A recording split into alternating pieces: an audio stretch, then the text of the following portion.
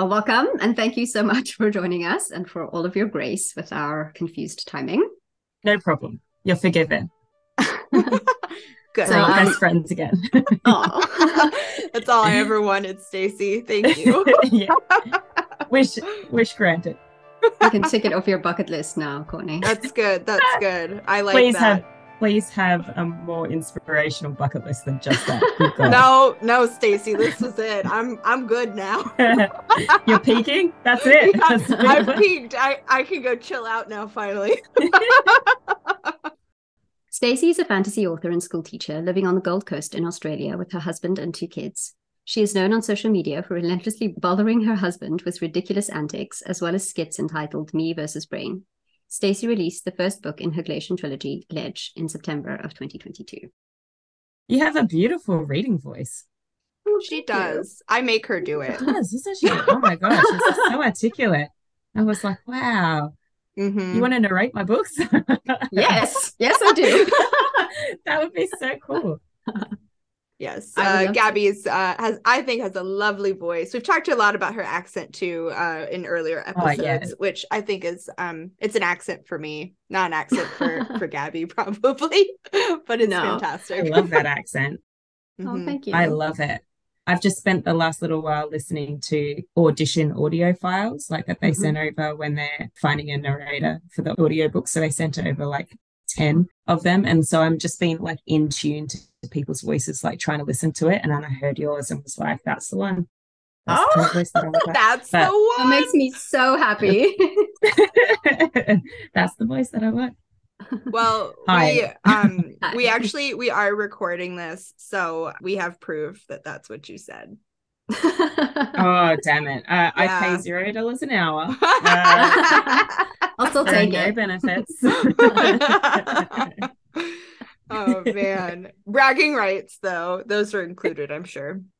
Do you like listening to audiobooks? Is that something that you generally enjoy outside of like... Oh, yeah. Yeah. Absolutely.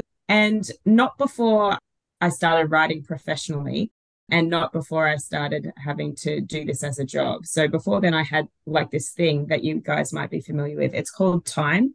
And it's when you have enough of it to like sit down and just immerse yourself in a book. And I'm the type of person as well where I need like large blocks of time to truly enjoy a book. I'm not very good at just reading for 20 minutes and putting it down and picking up again for another 10 and putting it down. And so I was used to reading that way. And then all this stuff sort of blew up and suddenly I was a teacher and a mum and I was an author as well. And life got incredibly busy and I was so grateful for it. But I just found that I had no more time to read.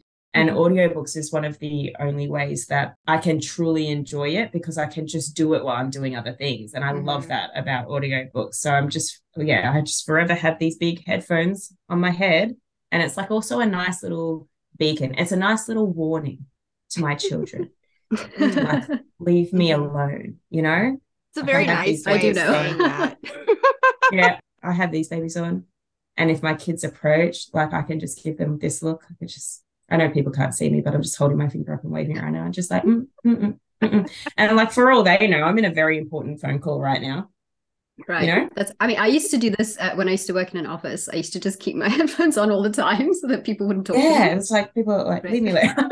I love that for you. It's the same reason that I wear this on like public transport. Yeah. Or like, don't talk to me. Like, don't talk to me. Don't ask me questions. Just leave me alone. Can't hear you. I'm sorry. I have signed off.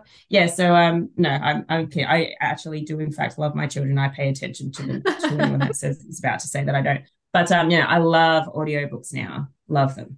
And when you were listening to the voice actors who were doing samples of the audiobook, did you have an idea in your head? Well, I'm sure that you did when you were writing the characters of what they sound like and sort of how they come across. How does that differ when you hear somebody else reading your book back to you? Does it feel like the story is still the same as what you imagined it? Does it add a different dimension in a way that's super interesting? What sort of things do you discover about your own world when somebody else is narrating it to you? Yeah, it's been such an interesting experience. And so for my first book, Ledge, when I got the audio files for that, I sort of was completely unaware of how all of this worked. And I got those audio files over and they said, so just have a listen to the samples and just tell us which one you love best. That's literally all you have to do. So I started going through them, and they had asked me prior to auditioning people, what kind of voice are you looking for? Do you want a female voice, a male voice? And if so, what kind of accent? And I said specifically that I wanted a BBC pronunciation, British female accent. Like, that's how I hear the story in my head. And it makes sense to me if I was to hear it back, and that anything else would sound jarring to me. And they were like, yep, that's incredibly normal for like a fantasy story set on like medieval, like European medieval kind of thing. They said it's very common. So I was like, great, I'm glad we're on the same track. They sent me the audio files and I started to listen to them back. And even though they all had that pronunciation, they all had that accent, they were all, for the most part, female voices. They still sent through a couple of male voices just in case. I would listen to them and automatically they just sounded so jarring to me if they weren't what I was hearing in my head. And then I thought, well, I might not ever find that voice that I had in my head. That I had no idea how in tune I was to it. I had no idea how attached I was to it until I started listening to audio files and going, no, that's not how it's supposed to sound. Even though they were beautiful readers, and obviously this is what they do for a job. So, they're obviously professionals. They're obviously good at what they do, every single file. But I found one, and the second I listened to it, I was like, that's it. That's the voice that I have in my head. And so straight away I was like, it's this one. And my publishers even then went, oh, but also what about this one that we sent to you, because we all like that one. And I was still like, she gorgeous, beautiful, love her, iconic, but it's this one. I'm sorry, but it's this one. And they were like, okay, well, if it's that one, it's that one. And they said to me that it actually happens all the time with their authors, that quite often it's one person or it's none of them. So it's quite a common thing. But yeah, it's a really weird, really, really weird experience listening to different people read your story like that in such a theatrical way as well. It's really fun though. And I always think about how, because both of us are writers, and sometimes people will read something back to me that I've written, and the emphasis as well sometimes falls in different places. Yeah. And that to me is really interesting because it almost changes the meaning of a sentence or the tone of something. Is that something that you weigh in on as well? Or it just like once you've chosen the voice, they do the whole thing? And do you then have to listen to it afterwards and go back and go, well, it's kind of changing a little bit here or not? There's almost no note exchange between, or at least in my case, I don't know if it's the same for everyone, but there's no note exchange in between myself and the narrator. So that all happens prior to, and then afterwards, once it's recorded and approved by the publishers and not me, then that's it. So I'll provide notes on pronunciation of names, places, and any like made up language that I've put into the book, for example. I'll make sure that I have to write a big Word document detailing all of those things and how like those names, places, languages pronounced. Mm-hmm. And after that, it's all passed over. So you do listen to it back and go, no, she's supposed to be a bit angrier there. Like that was silent angry. I want like all out angry. So you do that. But for the most part, I thought that like the narrator for Legend nailed it. Obviously, we're recording for Chasm, so I haven't heard what's going on for the second book yet. But speaking to other authors, they feel the same way. They sort of go, if you make a good choice with your narrator, if you go with your gut instinct on like that's the voice for my book, most of the time they get it. Like most of the time they really do nail it. Mm-hmm. And also everyone's interpretation of your book is going to be different to your own, and you can't expect them to have the same interpretation. It would be unreasonable for you to expect them to have the same inflection and that you heard in your head for every sentence. That's just not a possibility. It's still an interesting experience listening to it back and seeing the way it was interpreted by someone who was actually reading it in a dramatic way, in a theatrical way. So much fun though. You mentioned Chasm, which I think that comes out in September, right? It does. How is it to have a second book coming out? Weird. I was having a chat to my friend this morning about the fact that I'm sort of flailing, because in book one, it felt like there's so much anticipation leading up to book one, and I was marketing the hell out of it, and I was really putting all of myself into the promotion of it because I thought this is my chance, like this is my one chance to do this properly and to do this to the best of my ability, and it's going to dictate how the rest of my writing career goes. And that's how it's truly how it felt. I put a lot of pressure on myself. So I was working overtime always to not only try and make the edits perfect and everything, but to really try and sell it, to really try and market it properly, give myself the best chance to stay in this career because I love it so much. And I wanted the longevity. This time around, I'm so much more relaxed. And I don't know if that's a good thing. I feel like, does that mean I've just neglected to promote it properly or market it, or I haven't put as much effort into it this time around? I don't know. But I'm also just sort of enjoying this part so much more than I was this time last year, because Ledge released in September last year as well. So it's sort of like I'm reliving the same year over again, but I'm just a little bit more chilled this time. I think it's just that I'm not putting as much pressure on myself to do everything perfectly and realizing that like the readers are going to love it or they're not going to love it. And there's very little that I can do about it, no matter how much I market it. So yeah, it's definitely a very different feeling this time around. And we will see whether or not I've dropped the ball when the second one comes out. Well, just to say, I did buy Ledge and I will buy Chasm. So Yay. you marketed Well, that's the hope, to me. That's the hope. I hope that I hurt enough feelings that they'll be like, fine, I'll buy the second one. That's yeah, exactly. Okay, keep hurting feelings. Yeah. It's part of why I love the job. The only real way to write is to hurt everybody's feelings. So, including my own, by the way. Yes. Yeah. I think that's part of the reason you guys would know.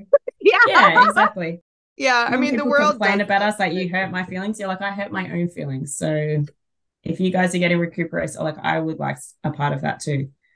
Yeah, I actually feel like when I've actually had a very bad day, I'm going to write something that will not only hurt my feelings, but I think it's good to hurt someone else then. Like absolutely. That's I think the only thing I can do. Yeah. Yeah. Well, you don't get sent to jail for that, you know.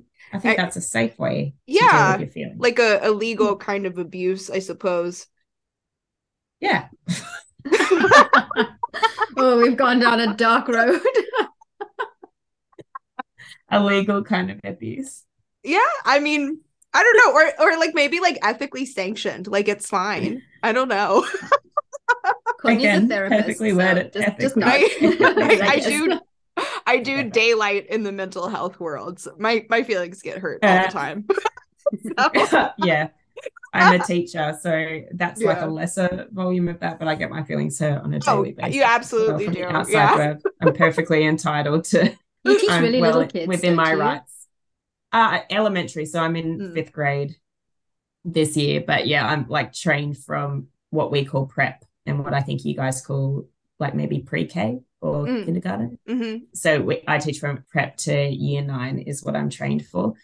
But I'm usually in the year 3, year 4, year 5, just depending on the year and where I get placed, slotted in the old classroom. But yeah, I get my feelings hurt every single day by those little buggers. I was just about to say. So I'm perfectly within my rights. Those age, that age. Yeah. Oh yeah. They're just so honest. Hurt people. Yeah, but they've got the vocabulary. They got the vocabulary to support it, and it's concerning. Well, actually, this is kind of it's bringing up an interesting question for me, because as someone who's also doing a lot of stuff during the day, having to squeeze in like life, can you just kind of talk about what that's like for you? I mean, you do all these. By the way, I love your TikToks. They make me laugh. I show them to my partner, and he's like, "Oh my gosh, that's just like us." Like, So I love that so many people say that. I'm like, yeah, I feel like this is what real couples who are like also friends. Yeah, exactly. I feel like this is mostly how we interact with each other. Yeah. Have you trained him to growl at you without prompting now, or what is that like? Oh, absolutely not. That's good. Like I need everyone to understand that he's absolutely resistant to any kind of molding at all. But like part of the reason why that's funny, and it was to my husband and I from the beginning, is that we are like the opposite of like a cute, cuddly, romantic couple, and we've never been that way. Like it took a little while for people to realize that we were dating, because they just thought that we were friends. because of the way we interacted with each other. And we're like, oh no, like we're actually together. And they're like, oh yeah, I thought you guys were just joking around, to be honest. Because we like push and shove each other and stuff. And like I'd jump on him and he'd headlock me, and like we, you know, and we'd just be ridiculous. And we've always been that way. And then I watch, but then I'm such a romantic at heart that people don't get it. They're like, that's not who I expect you to sort of end up with in that kind of dynamic, in that kind of relationship. And I've always been obsessed with like romance books and romance movies, and I've always been really into it. And I'm such a sucker for it that they're like, are you sure that's what you want? And I'm like, oh yeah, I can't handle the romance in real life. Like that to me is mortifying. The thought of like someone proposing to me in a public domain where there was anyone else at all there to see it. Yeah, like any kind of massive displays of like, or like love proclamations, I'm like, absolutely not. You can get that away from me right now. I need you to know that that remains fictional for me. But it's still like this really funny dichotomy that I have in my head where I love romance, but I also just don't want to be a part of it. And so, but there's been so many times in our relationship where I've been reading a book and I look at the book and I look at the way that the dude is acting in the book or the way she's acting. And then I just look at Michael, who then sees me and like throws food at my face or something. And I'm like, are we doing it wrong? Well, you're not, because I'm the same way with my partner. And he's when I read stuff to him and I'm like, oh, look at this TikTok. He's like, I would never do that. You know, they have like the trending one right now where like the guy's leaning on the door frame. And I was like, can you do that? And he's like, no. Yeah, so Michael and I did that. And he legitimately just turned into a slut and was like dropping down on the door and like doing the splits and like lifting a leg up and everything. Like everything's a joke. Everything's a joke. But that's why he's perfect for those TikToks, because I know he's going to be an absolute fool. Like I know he's going to act like an idiot. If I put a camera in his face and like get all whingy and ask him to do something, he's absolutely going to make a fool of himself. And I'm just sitting there cashing in on it. I'm like, yep, great job, honey. Just keep being an idiot. Everything's going to be fine. And then I post it and I'm like, it's a day's work. Done. Yeah, so it's a perfect setup for me. But I love making those because so many people are like, yes, this is me and my husband together. I'm like, yeah, but like that's a good relationship. Like you guys play, you have fun, you're friends, like you get along. Like no one's screaming, angry, fighting. Everyone's just happy and getting along and being an idiot and still being a child. And I think that's kind of beautiful. But it's taken me a little while to realize that. I feel like romance books and romance movies have gaslit me my entire life into thinking that perhaps. And that's just not me, and it's not us, and it's never going to be. We're always going to be just idiots who at some point fell in love and decided to get married and have babies but still act like children. Yeah, and it's never going to change. So why not cash in on it, you know? Why not exploit him? Who's to say that I can't? That sounds pretty good to me. Yeah. I mean, he's not saying you can't. Well, if he is, then you're definitely not, you're ignoring him, but yeah. He's not whinging and complaining. Oh, good. Like I said, I put a camera in his face and he automatically just started twerking on the doorframe just here. Like, what do you think I'm going to do? As if I'm not going to post that. Of course I'm going to post it. Yes, I love it. What do you want from me? Well, I'm curious about it. So I love the whole entertainment factor, and I laugh all of the time when I see your TikToks and your reels. But as a storyteller and somebody who's also trying to think about how to create content, I have a question from sort of the background of how it happens. How much time and effort does it take you to put into creating social media content? And do you have advice for people who are thinking about how to kind of move into that space without investing a huge amount of time? Because when I think about it personally, I'm always like, I'd rather write, but also I know that I need to be interacting. And, you know, where is that line? How much energy do I need to put into it? Yeah, it's such a tricky one to navigate as well. And I haven't perfected it, not by any means. And I struggle with it all the time, trying to find a balance between the two. Today's a great example of that. So my week is pretty structured at the moment to try and fit everything in. But I work Wednesday, Thursday, Friday as a part-time teacher.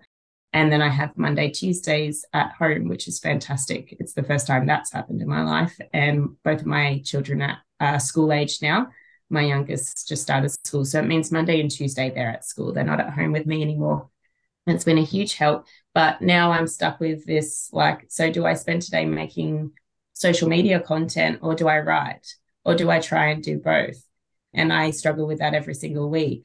The short answer to that is I probably spend around 3 to 4 hours a week making social media content, but then there's more hours that go into that just interacting. So just editing the content before I put it up, answering the comments, making sure that I'm doing my due diligence with other people's accounts as well, because I think that's really important. If you'd like to remain in that community, is that you need to be giving back what you're getting. So I make sure that I'm scrolling through and I'm keeping up to date, and I'm liking and commenting on everyone else's content as well. And I enjoy doing that. Like, that's really fun for me. And I love that community that we have together online when they're not being, super toxic and horrendous to each other. But when it's nice and fluffy, and I feel like I found my nice little corner that's nice and safe on there as well. So that's not as scary as it might have been in the past, going online and interacting with strangers. It doesn't feel that way anymore, but I think it's really important to do. But as much as I feel like it's really important to do, it's also a massive distraction from your core business, which is writing that damn draft, and it's not going to get written unless you put some serious hours into it. But spending 4 hours a week plus another, 3, 4, 5 hours interacting with social media, and then the hours that you lose just aimlessly scrolling because you get lost in the rabbit hole of it, that's a huge time suck. I tend to put certain parameters in for myself. So I know that I only need to post on, I have Instagram and TikTok, and those are the platforms that I focus on. I don't usually delve too far outside of that. So I don't have my own author Facebook page, for example. I have a Twitter that I post on sporadically when I feel inspired, but I have no set schedule for. I know that Instagram and TikTok are where I work best because I share video, and those are video sharing platforms, or the best video sharing platforms. So I stick to what I know. I stick to those ones and focus my efforts on those. I know I only need to post one reel, one TikTok a week, but I'd like to do 2 a week. So just depending on what kind of week I'm having with the family, with work and everything, dictates whether or not I post 1 or 2, but that's the goal. And then I try to make sure that I'm posting a couple of stories on Instagram every day, so that my Instagram stories are constant. But the Instagram stories things is super easy because most of the time people are sharing things or tagging me, and I just share them on. It takes 2 seconds to do that. So I sort of have that schedule in my mind, and then I just have to try and find some time throughout the week to do that. And I also try and make sure that I literally put my phone all the way away from me when I am writing, and I kind of keep that time sacred. So on a Monday or Tuesday, I write on both of those days, and I sort of have a word count in mind that I'd like to reach. So I try and write about somewhere between 5,000 and 6,000 words a week. And I've got 2 days to do as much of that as I can. And whatever I don't get done out of that, I have to make up for it in the night times on other days of the week. So somehow it kind of all works out eventually, but it's definitely not something that works every week. And it's really hard every week as well. And it's not something that I've perfected by any means, but I know it has to be done. I know that I can't sit here and write my silly books and send it to my publishers and then sit in the background and go, like, they'll sell, it'll be fine. I know that that's not how this world works. And so I do have to put some time and energy into the social media side, whether I like it or not. It's just like this bittersweet pill that we all have to swallow when we're writers. It's the world we live in now. So we have to dedicate some time to it no matter what. So I don't know, at the end of every week, I sort of look at that week and go, well, that happened. Somehow I managed to fit it in. Don't know if it will happen again next week, but we can hope for the best and then, rinse and repeat. But life is crazy. I've got 2 kids that play lots of sport after school. Sometimes I'm like, if I was a terrible mum, this would be so much easier. Like, if I was a really bad parent and I didn't take my kids to any after school activities, and I didn't take them to kids' birthday parties, and I didn't want to spend time with them, and like I did it, like, I'd just be sitting here chilling. Like, life would be so much easier just to write my silly books and make my silly content, and I'd go to work and come home. But at the end of the day, I like all of my writing, all of my social media content, all the work that I have to do at school, all of that falls second to whatever it is that they need. So there are so many weeks when none of that stuff is done because we just have a full-on week with the kids and all the activities that they're doing, and that needs to come first. So you just take it week by week and you do what you can. At least that's what I do. I'm not going to say it works perfectly, but somehow it gets done. Well, it's good to hear. I mean, I feel that acutely. So I think life is messy and you kind of have to roll with the punches and very, very chaotic. Be willing to kind of adapt as it goes. Yeah, I try not to look too far ahead as well. I think that helps too. I just look in terms of the week. I look at the week, I look at how I'm going to fit things in, and I don't worry about next week until it's upon me. And when you think in the long term, is being a full-time author something that you would love to do at some point? Or definitely. It's definitely the goal. And it's not because I don't like teaching. I do like teaching now, but there's not a lot of incentive to remain a teacher at the moment. It's a really, really hard industry to work in, but it's also just very taxing on family life.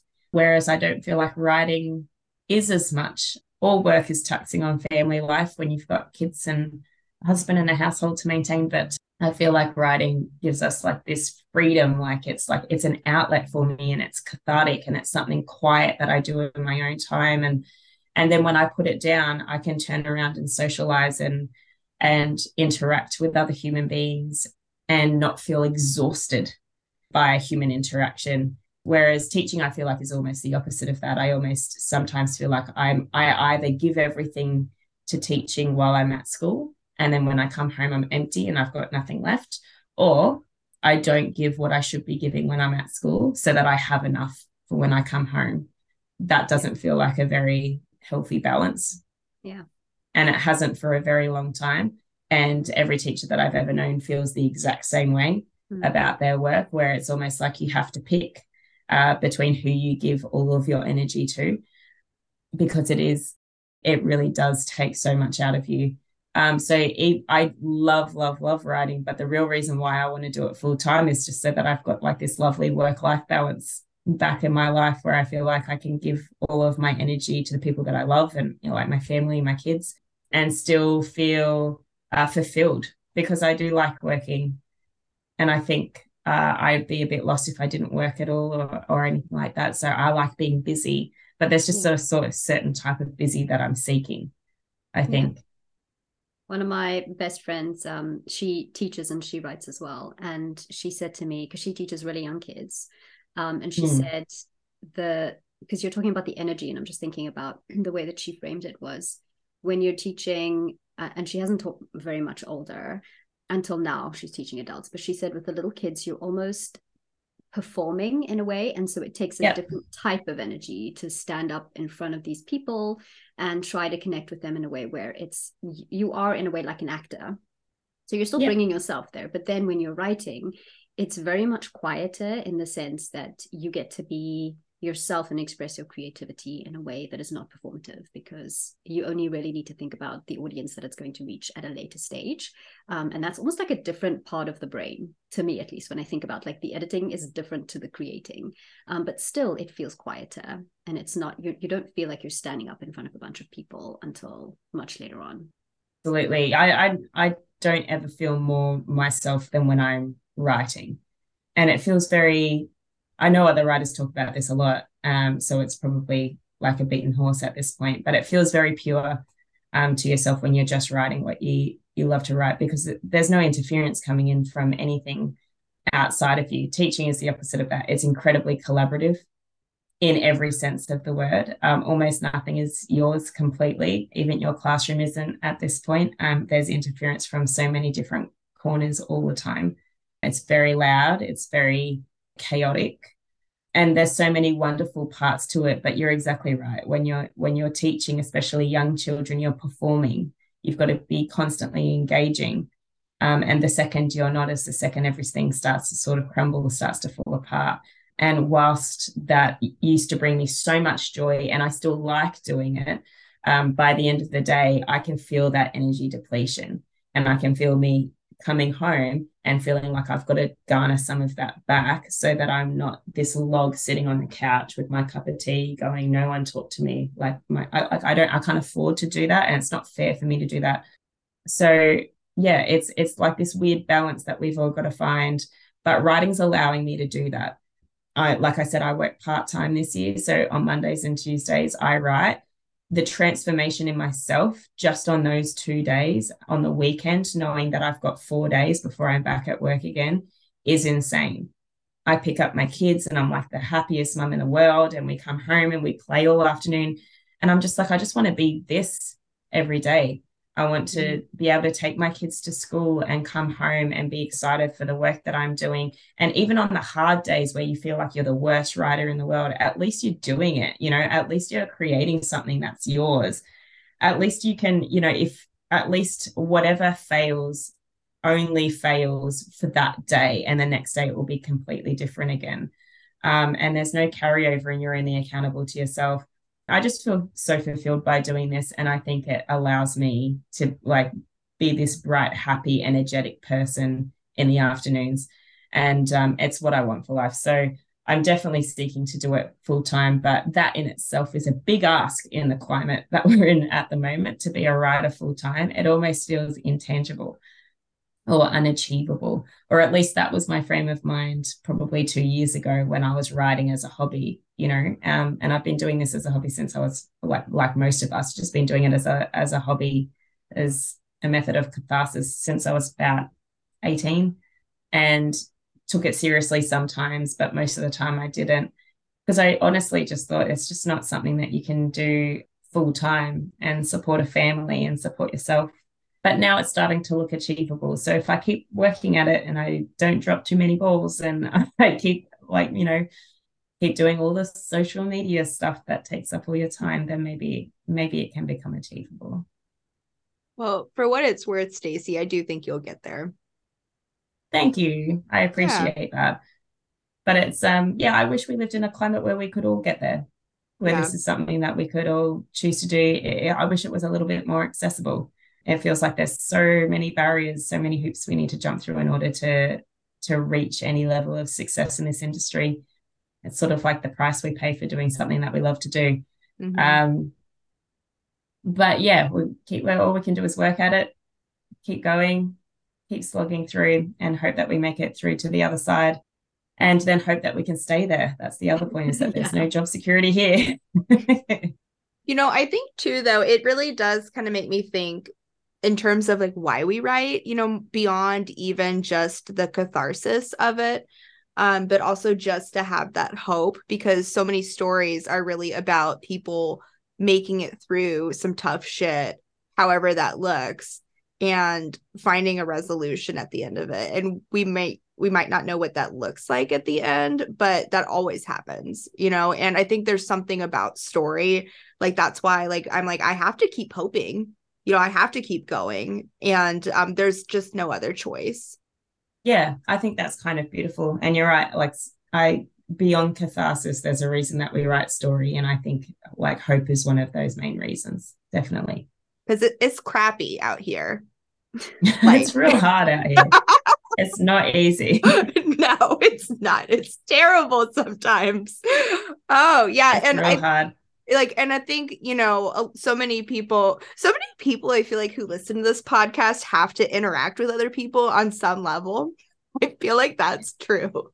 And I just think that it's such a tough time to be a human in the world right now. And, I think bridging some of those spaces through story, that I know there's so many times I've had a shit day and I'm just like, I just need to get lost in someone else's stuff. And there's a reason people read, there's a reason people write. Yeah, absolutely. Well, I glean the same thing from writing that I do from reading, that escapism comes from me in both forms, which feels like I've cheated fate somehow. How did I find this thing that can potentially earn me money that doesn't feel like work? It feels like the lottery sometimes. And then there's other days where it feels like a fuck ton of work. It's like, I would love to hear more about your journey, but also about how, because we're talking about how difficult it is to be a human in this world and to be a storyteller as well. But, you know, can you tell us a bit about what your writing journey has been like, and then what it's been like writing a second book? I know a lot of writers who say after they've written the first one, the second one is much harder because it just feels like they have to live up to something now. After working so hard to kind of break in, the attention and the focus kind of shifts into something else. Can you speak to that a bit? Yeah, sure. I'll tell you about my little writing journey first, if you like. Yeah. And I'll try and keep it to under half an hour. Sounds great.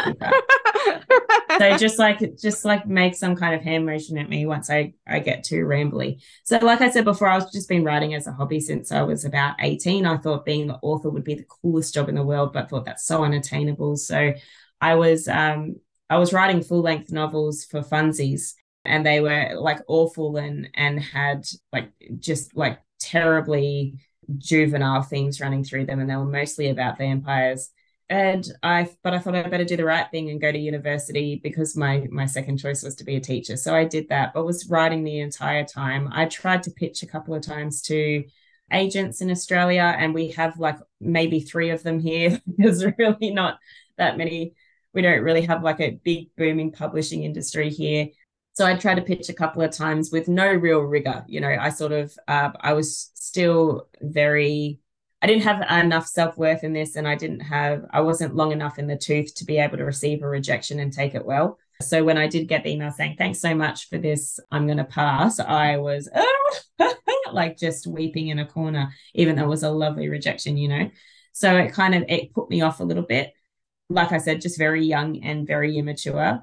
But I really did try hard to like learn myself good in this. I didn't have a creative writing degree. I hadn't done any formal training in this, and I sought free things from like public libraries and the Queensland Writers Centre here, where they have these free programs or cheap programs where you can just go along and talk to an author and workshop and do different things. So I sought out things like that to try and improve, to try and become like not shit.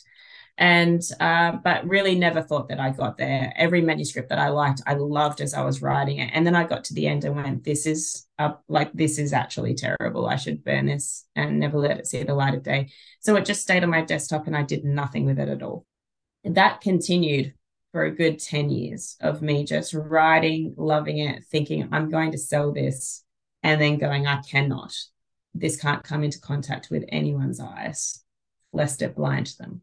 And the pandemic hit, and I had all this time, this Groundhog Day sensation that we were experiencing at home, where I was just seeking something else. And I was beginning to write a book at the time, and I wasn't enjoying it at all. I hadn't really properly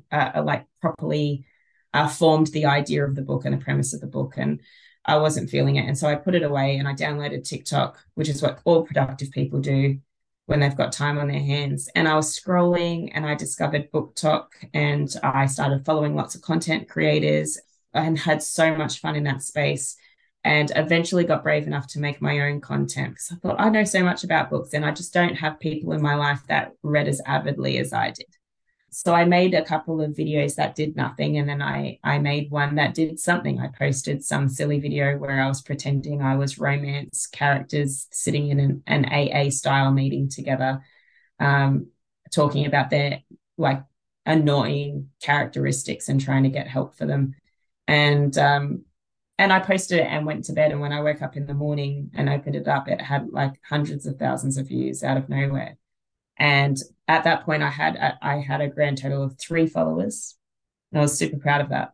And all of a sudden, I had like 1,000 right overnight, and it was bizarre. And then I thought, I'm going to open this up, and my boss is going to be in the comments, and there's going to be angry romance authors who are like, "Don't diss my genre," and like I've made a huge mistake. And it wasn't that at all. It was people that were enjoying the joke of it, and it was romance authors giving me ideas to make a new one, and it was wonderful. And it was such a dopamine hit, as you can imagine. And so, of course, I made like 20 more. And I told no one in my real life about this at all. My husband's a shift worker, so he works night shifts a lot. And so I would just kind of make them when I was sitting at home, and the kids I'd put the kids to bed, and I was sitting there and I'm like, oh, I might make it another TikTok. And so he had no idea. And then eventually I thought, well, I've got 11,000 followers now, and it's just becoming more and more likely that someone from our real life is going to see it and be like, hey, you're like, I saw that, and Michael's not going to know. That seems unfair. I should tell him. So I told him I was making videos of myself and putting them on the internet, which is not the way that you want to explain that to your husband. And he was like, what videos are you making? So I showed him and I was like, books, see, Stace Book Space. I even made myself a really cringy MSN name. And he was like, well, you have 11,000 people listening to you talk about books? I'm like, yeah. It's like, oh my God, what are you planning to do with this? And I was like, I don't know, maybe some publishers will send me some free books or something. Like, that sounds great. I see people like, doing like that unhaul, like they get sent like PR packages and stuff. It sounds bomb. I want a piece of that. And he was like, why don't you try selling them one of your books, you fucking idiot? And I was like, that's a great idea. He's the real brains of the family. But I'm not. And so I looked at my desktop and all my existing manuscripts and was like, absolutely not. Once again, I had vowed that these would not ruin society. And so I was like, I've got a new book idea. And thankfully, Book Talk was so obsessed with romantasy, and that was like my thing. And I was like, this is perfect because I love writing romantasy.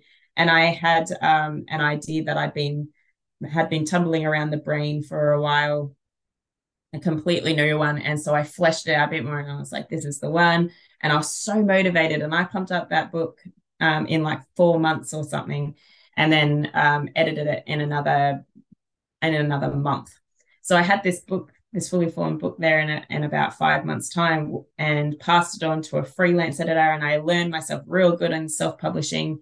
And I'd never considered self-publishing before, but I thought this is my only way to get into this industry is if I do it myself. And I was so thrilled, and I was making content and the following was growing. And by the time I sort of finished the book, I had something around like 100,000 followers or thereabouts on TikTok.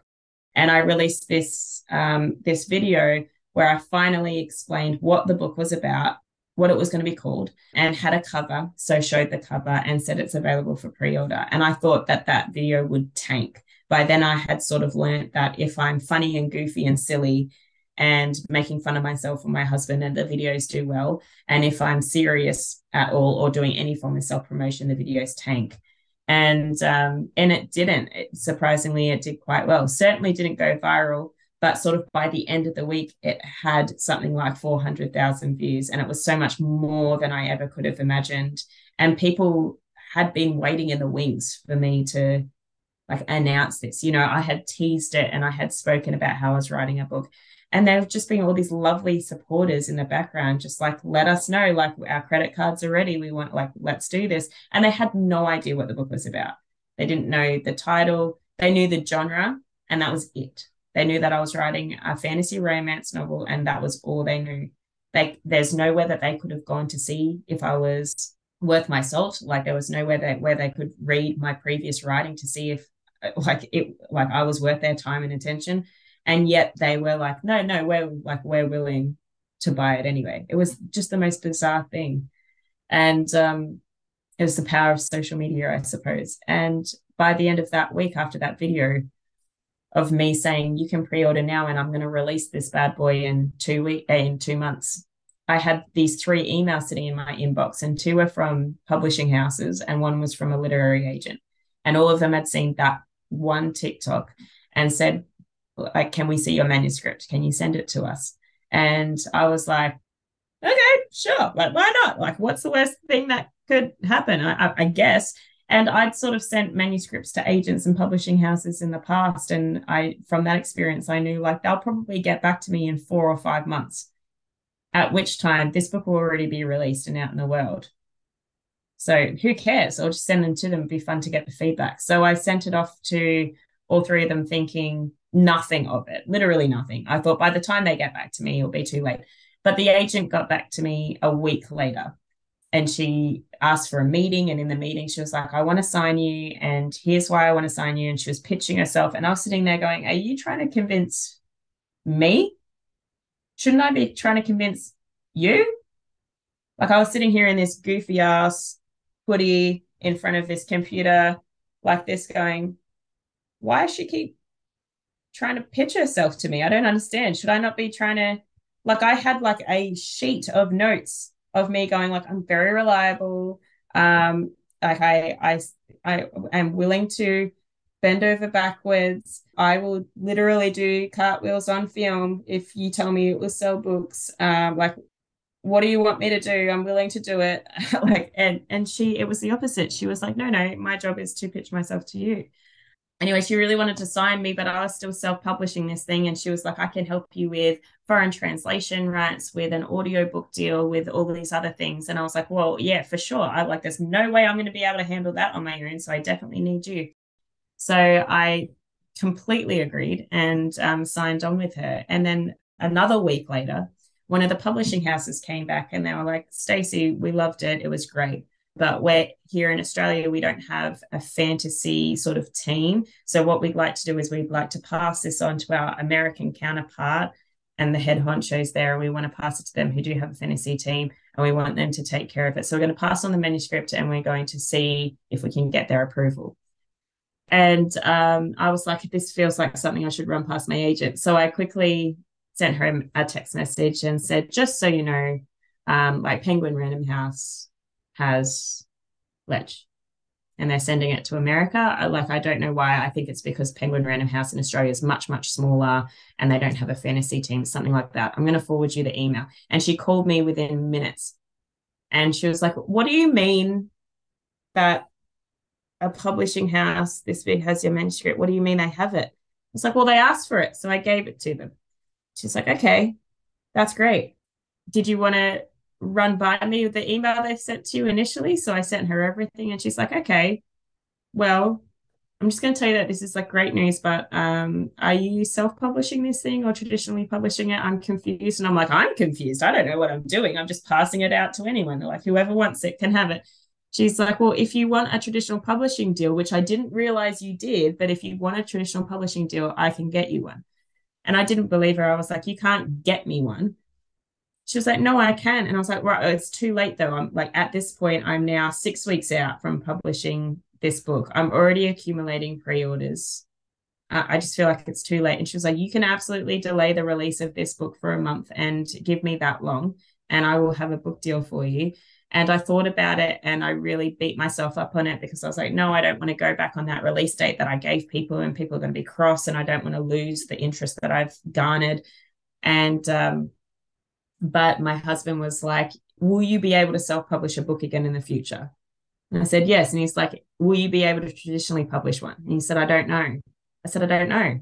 How would I know? And he was like, well, then you have to take this chance and just see what out there. You have to throw your line in and see what bites you get because you might not have this opportunity again in the future, but you can always self-publish again. And I was like, you're right. So I delayed it for a month. She came back within 4 weeks, which was shocking. She came out with 4 weeks with 2 book deals and I got to pick the book deal that I liked best and I cancelled the release and now Ledge and Chasm and the next book, the third book, will be traditionally published as part of a 3-book deal. And that's the very long convoluted story of how Stacey went from book gremlin / teacher to somewhat professional author. Stacey Book Gremlin is incredible. That should be my author name. Yeah, Stacey Book Gremlin. We've heard so many stories and all of them are so different of author journeys. And I mean, this one just completely blew me out of the water. I had no idea. It's always so interesting to me how there's just infinitely many ways that people can reach the point of actually achieving their goal of being published and how things can happen in such surprising ways as well. Yeah, well, I never thought that this was one of those ways that I could do it, and certainly not why I started making content, but it is something that I like to bring up to lots of people who hate making social media content but want to be a writer, want to be an author. Sort of like I understand that hesitation, I understand that, and I don't think social media is a natural skill for everyone, and I don't think social media has to be just video sharing. But if you don't put yourself out there, the world does not know that you're there. They do not know about you and what it is that you want to do. And until you become brave enough to put yourself out there, you have no idea what you're going to get out of it. And it could be anything by so many other different means. Even if it's just community connections, networking, that in itself is invaluable. There are so many different ways that authors are being acquired now. It's so different than what it was even 10 years ago.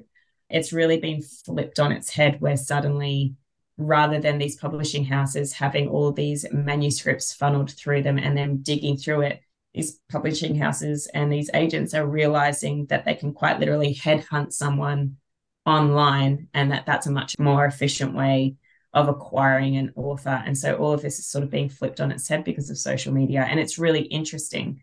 I don't know that it's necessarily like 100% a great thing, but it's an interesting thing. And it's one of those things. We have no control over it. We have to roll with the punches. We can sit here and gripe and groan about how much we don't like social media. And I was definitely one of those people before. But we also have to decide at some point whether we're going to jump in the mix and see what happens. I was watching this video earlier about, I think it was like a Trevor Noah clip, probably on TikTok, where he was interviewing somebody, and I don't remember who it was. And he asked, what is the kind of common factor of people who achieve success, whatever that success looks like to them? And the answer he got was, it's people knowing where they want to go. So whatever it takes for you to actually reach that point, once you know where you're going, then you have to make sure that every choice that you make, and every time you reach a point where you have to make a decision, you're always deciding to move in the direction that you're headed for. And just a lot of people don't know exactly what it is that they're aiming for. I think when you're a writer, you generally know that.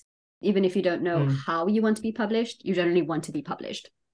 And once you've kind of defined that for yourself, I think that was a very interesting take on, and that's how I think about social media. I think about it as one of those things that you have to do because it's in that path, and it's kind of on the way towards. Exactly.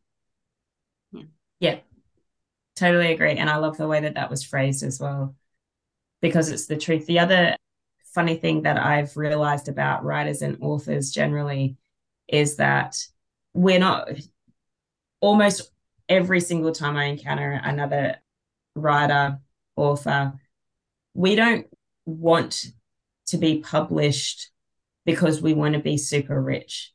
We want to be published, like being super rich would be great, but it's really not like the motivating thing.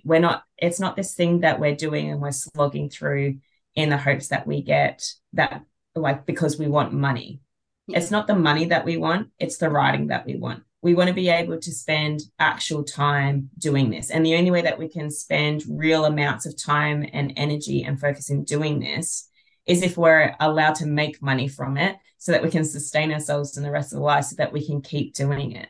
Basically, our jobs are like this thing that are in the way of this thing that we love to do. That's how it feels for lots of us. And that's not to say, again, that like our jobs that we have outside of this, our real jobs, as most of us call it, that they're not jobs that we don't love. We might very well do, but oftentimes it doesn't take away from the fact that we love to write, that we love this, that we love authoring, that we love creating story, that we wish we could do more of it.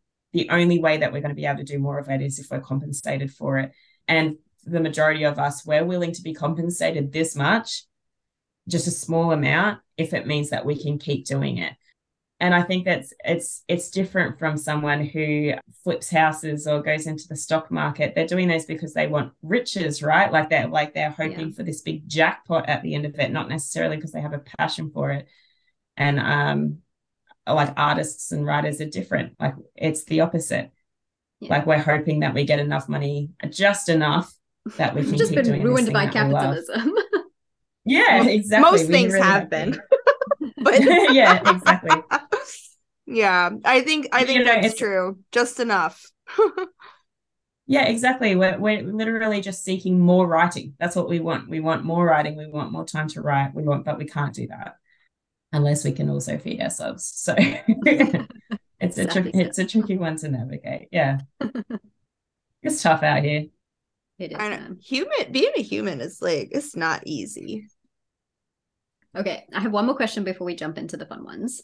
I was just fascinated by your choice to write a story in such a kind of a story with a lot of cold in it when you come from Australia. And to me, it was just a question of like, are you a writer who needs to be kind of surrounded by a certain type of atmosphere to feel like you can write that type of story? How do you get inspired or into the zone of writing a story which is so different from your surroundings? And not necessarily that that's a bad thing, because I also write things which are totally different to where I am in a space, but how do you put yourself mentally in that space?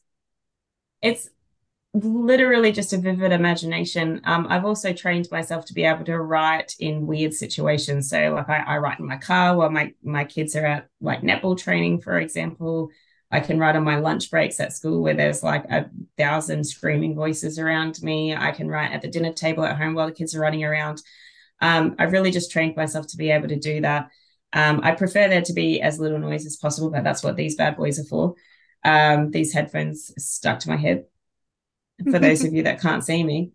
But as to the atmosphere that's in Ledge, so Ledge is set on it like this icy mountain shelf, right? And lots of the story is the main character Dawson journeying through this tundra landscape. So it's very cold, very icy. And I live in like sunny Gold Coast, Australia, where it's hot and humid almost all the time. So I get this question a lot, but I just don't need to be in a similar atmosphere. I don't need to see it. I can be inspired by Pinterest boards, and that will be enough for me to carry on through an entire story. But I do know that every book that I have written and loved writing, and it has like I've been able to flow with the writing and it's come out really naturally, and I haven't battled through it and I haven't lost interest. It's because I've paid very close attention to the world building. And I almost always write fantasy, but the times that I haven't, those books have failed. I've gotten halfway through it and I've just lost interest. And so they've remained unfinished sitting on my desktop. But the fantasy ones are the ones that I finish. And the more visceral the world building is, the more engaged I am, the easier it is for me to immerse myself in it when I am writing. So I like to flesh it out properly, and I like to make sure that it's specific and it is visceral. So in Ledge, it's that icy, cold tundra, and I try and put lots of that sensory language in there. For another book that I'm writing at the moment, it's more of a Victorian-esque, so it's very much emulating, old Victorian era England, like slum houses type thing. And so I did a lot of research into that and watched lots of documentaries and things, not because I was planning to write this book, just because somehow I got lost down a rabbit hole with it. And after watching all of this stuff, I was like, I'm definitely writing a book that's set in a similar place, because that to me is like the best fodder I could possibly hope for to build a world. And that's how writing just works for me. It starts from the world first, and then I sort of add characters into it. So I guess it's just I really don't need anything else on the outside of me. I just need to shut my brain off for a little bit and be able to get back into that. And if I can do that, then I can write anywhere with anything going on around me, really. As long as I can escape back into that world, if I can find some kind of quiet within myself, then I can usually manage it. But there's plenty of times where I just can't, when my head's just buzzing, it's too loud and I can't focus, and it doesn't work properly for me in that moment. I usually just come back to it a little bit later and it's there. Again, it's always something that I can get myself back into. I love that, because almost all of what we do requires us to be able to tune into the right state of mind. And so if you know and understand yourself and understand what it takes for you to be able to kind of put yourself into that state so that you can write, and if you know you're visual and you can refer to your Pinterest boards and you don't need to be in a different state, then I think that's really powerful to know for yourself. And we talk about this sometimes on the podcast as well, just like kind of knowing the things that drive you, the things that get your butt in the chair, and when can you write and what times of the day are you most productive, and just like little things like that, which nobody else can tell you, but you need to kind of be aware for yourself and pay attention to, so that you can learn how to be productive in that way creatively. Yeah, I totally agree. Yeah, absolutely. It's so helpful to know what works for you and what doesn't, and also to stop pushing against something that you know full well is not going to work, because the amount of hours that I've wasted sitting at the keyboard where an hour has passed and I've written 50 words, you know, and it's not coming. And I'm unfocused and distracted, and there's too much other stuff going on, either in my brain or outside of it, and it's just not allowing me to sit down right now. And the truth is that almost every single time, if I come back to it 2 hours later, it comes naturally again, and it's all fine. Like I've learned to not fight so hard against that barrier, and to just take a step away from it for a bit and take a break and take a breather and come back to it again later. And it will most likely, I tell my husband, I usually say it's there or it's not there. So he'll see me walk into my office or sit down at the dining table, and then I'll just go, it's not there, and hop out. And he's like, not there today? And I'm like, not there. And then an hour later, I'll just be sitting there and go, oh, there it is. And just get back and go to the laptop. So yeah, it's like, for some reason for me, it feels like a switch in my brain that turns on and turns off, which is inconvenient if I have a space of time where I can sit down and write, and it's not there, because I'm like, but come on, those kids are going to be home from school any minute. Come on, let's do, you know, it's really frustrating. But I've learned not to keep pushing against it, instead just use that time to do something else. So that's the time where I'll go, okay, well, the writing's not coming, but I'll make some social media content. Like I'll use this time to the best of my advantage. And I'm terrible at sitting down and relaxing. It's not a thing that I've like learned how to do properly in adulthood. So I'll usually just find something that is helpful that I can do in that time, and I'll just come back to the writing again later, usually at like 10 o'clock at night. Well, okay. I don't know if this is, I want to share this because I think it'll be useful for everybody listening as well. Maybe it's something you know already, but there's a little trick that you can do with your brain where if you're doing something, and this usually people do it when they're learning something new, but actually I think it works really well when you're writing because you're doing something new. So you're creating something new and almost teaching it to yourself as you write.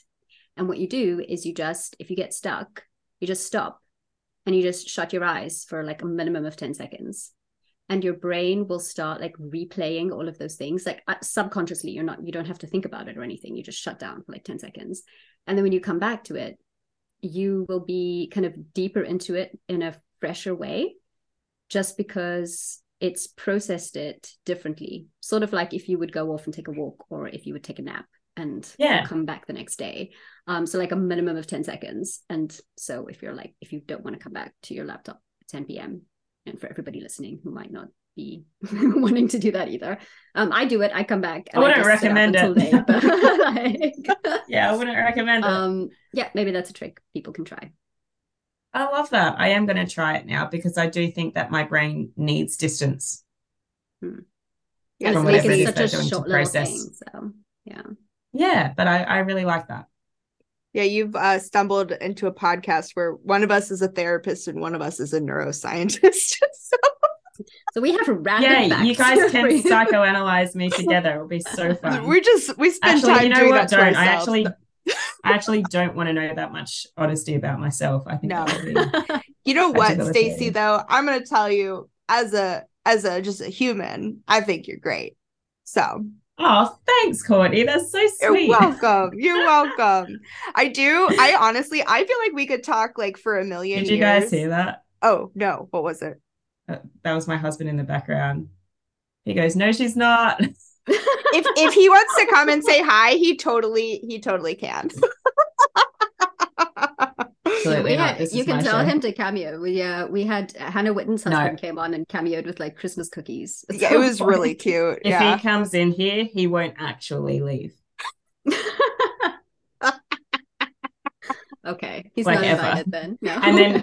And then I've opened the gateway, and every time he knows that I'm doing something like this, you have to set boundaries. Do they need me? Yes, we do understand boundaries here. Get out. Yeah. Well, okay, but I was gonna say, like, I really do feel like we could talk forever, and I want to have you on like a bajillion times. So is that okay with you? Absolutely. Okay, you just let me know when and where, baby. I'm here. All right, great. Put you into that diary. We'll get the time right this time. Excellent. Yes. So since I have your recorded commitment, we can move on to some of our next questions here. Because as Gabby said, we did get the time wrong, and you've been so lovely and patient with us and fantastic. And I don't care what Michael says. So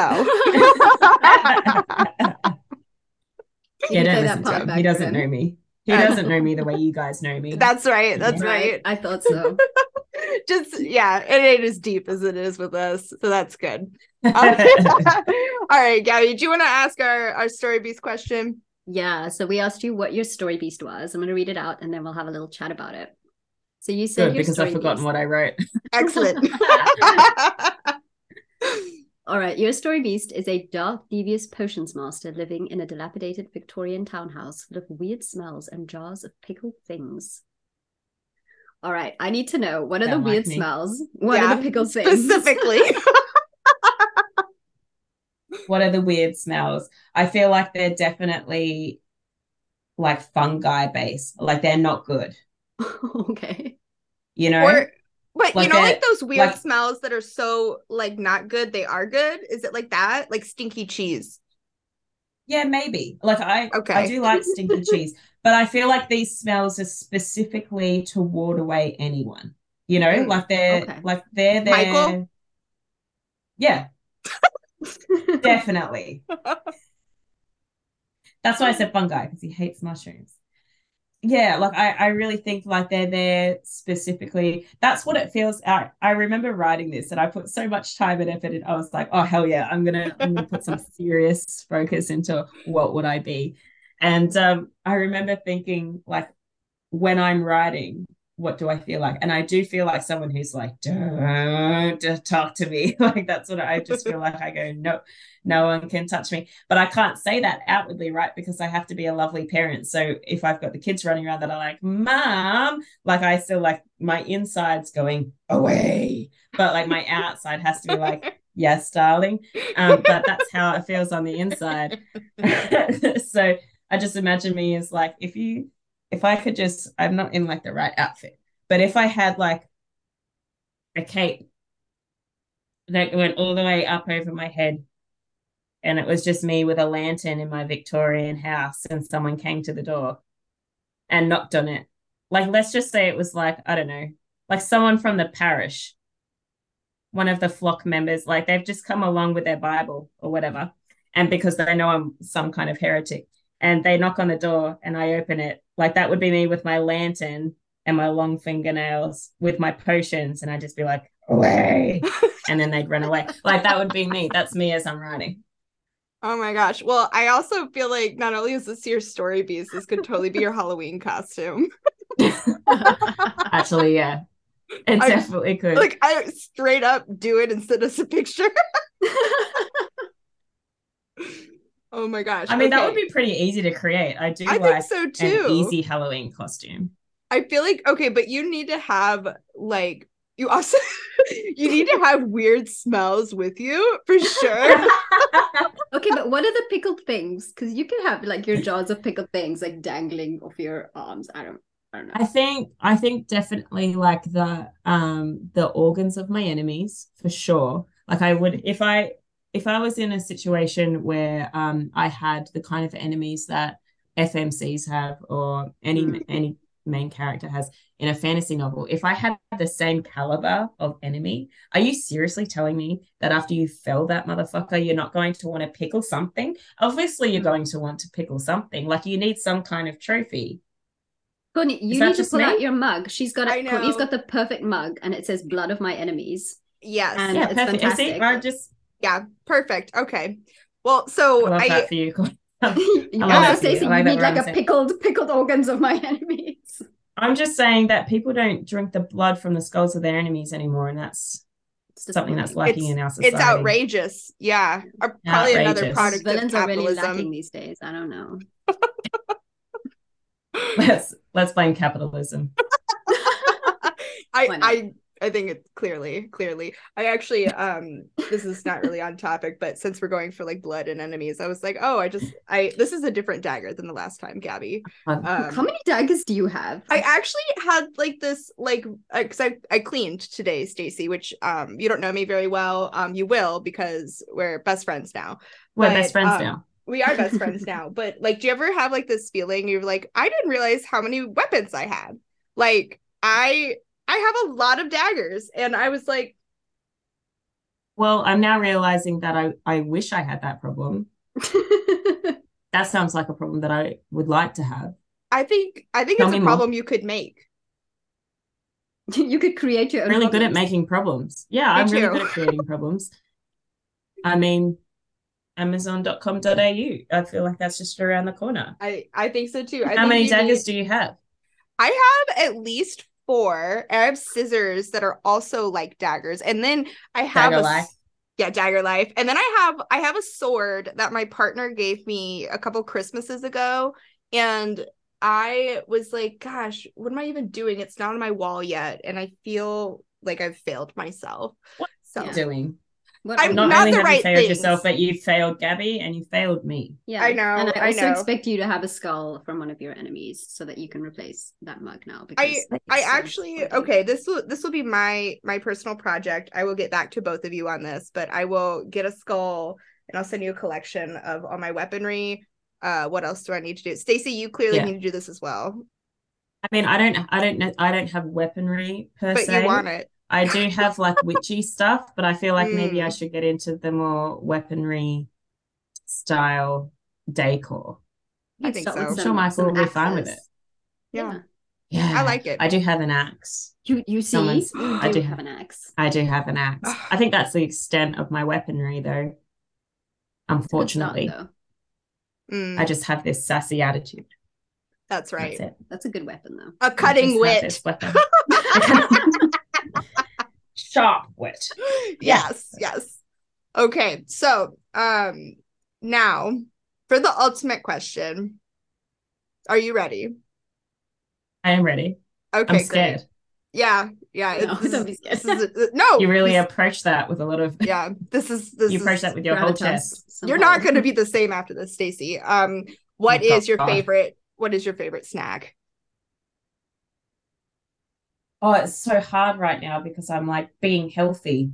Oh, I hate that. No, this is really what's your favorite, not what should be your favorite.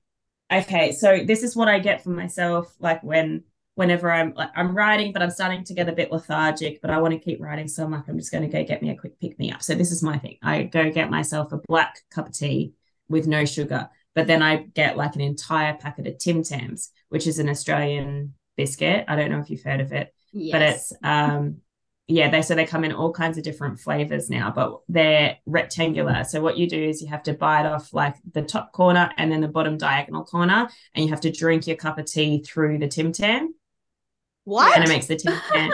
Yeah. And you use the Tim Tam like a straw, and then because the water's boiling, obviously, because it's tea, it makes the Tim Tam go like it ruins the integrity of the Tim Tam, but then when you eat it, the Tim Tam like melts. And it's delicious. And then you get the next Tim Tam out and you do it again until the entire packet of Tim Tams is gone. And by the end of it, you're like a kilogram heavier, but so much happier. You are perfect for this podcast. Perfect. Yeah, you really are. 100%. I really do recommend it. And then after that, I'm full of sugar and I ride away. Writing. I ride away into the night. Yeah, I'm ready. Oh my gosh. I feel like I don't know if the US has any of these, but I've been through your grocery aisles recently. You basically have an entire aisle that's just dedicated to biscuits. You guys call them cookies, but you just have a whole aisle dedicated to cookies. Biscuits. Wait, you were here? Where were you? Yeah, I was in Texas. I went to see.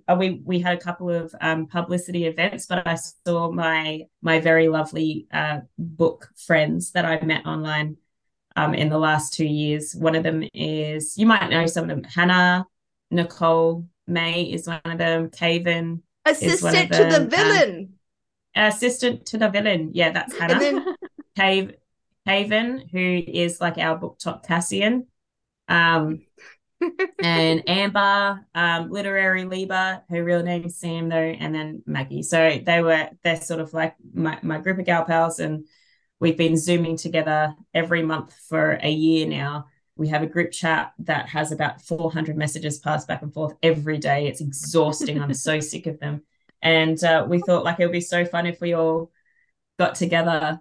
And but I'm all the way in Australia. They're all in the States. And one of our friends lives in Texas, and she was like, I can set us, we're all writers as well. So we were like, well, we can set up these book events to do some publicity stuff. And I was like, that sounds exactly like a tax write-off. I'm in. And so fantastic. And so I hopped on a plane and I went over there for a week, and they took me shopping at a grocery store called HEB in Texas, which is like the Texas, like their favorite grocery store or whatever. It's only exists in Texas. It was very Texan of them to be like, this is our grocery store and we're not sharing it. Like they're very territorial over there. There was a guy standing at the door with like a shotgun, just no, there wasn't. But yeah, they took me to all the Texas things, and it was really fun. And I went down the aisles just like this, going, oh my God, you have an entire cereal aisle? Tell me, in what world you need an entire aisle just for cereal? Just cereal, really? I mean, we're like, kind of back. We're kind of back to the beginning where we were talking about capitalism, I feel like. Yeah, true. But they made me taste, like they bought a couple of boxes of cereal, and they're like, you have to try these cereals, because I was which ones? Like looking, and they're like, what cereal do you want? And I was like, oh, I don't know. Like, which one do you think I should get? They're like, well, what do you like? And I was like, I guarantee you that the cereal I say, you do not like, it won't be the same. And they're like, well, do you like Captain Crunch? And I'm like, never heard of her. And they're like, cinnamon toast. What? Yeah, the cinnamon one. The Cinnamon Toast Crunch, the taste you can see. Okay. Cinnamon Toast Crunch. They're like, Cinnamon Toast Crunch. You like Cinnamon Toast Crunch? I have no idea what's happening. I don't know American snacks, so I'll just go with it. I didn't know. So they're like, I was like, I like cinnamon. And they're like, perfect. She's all yours. And they made me eat these things, and I'm eating it. And I'm like, this is just sugar.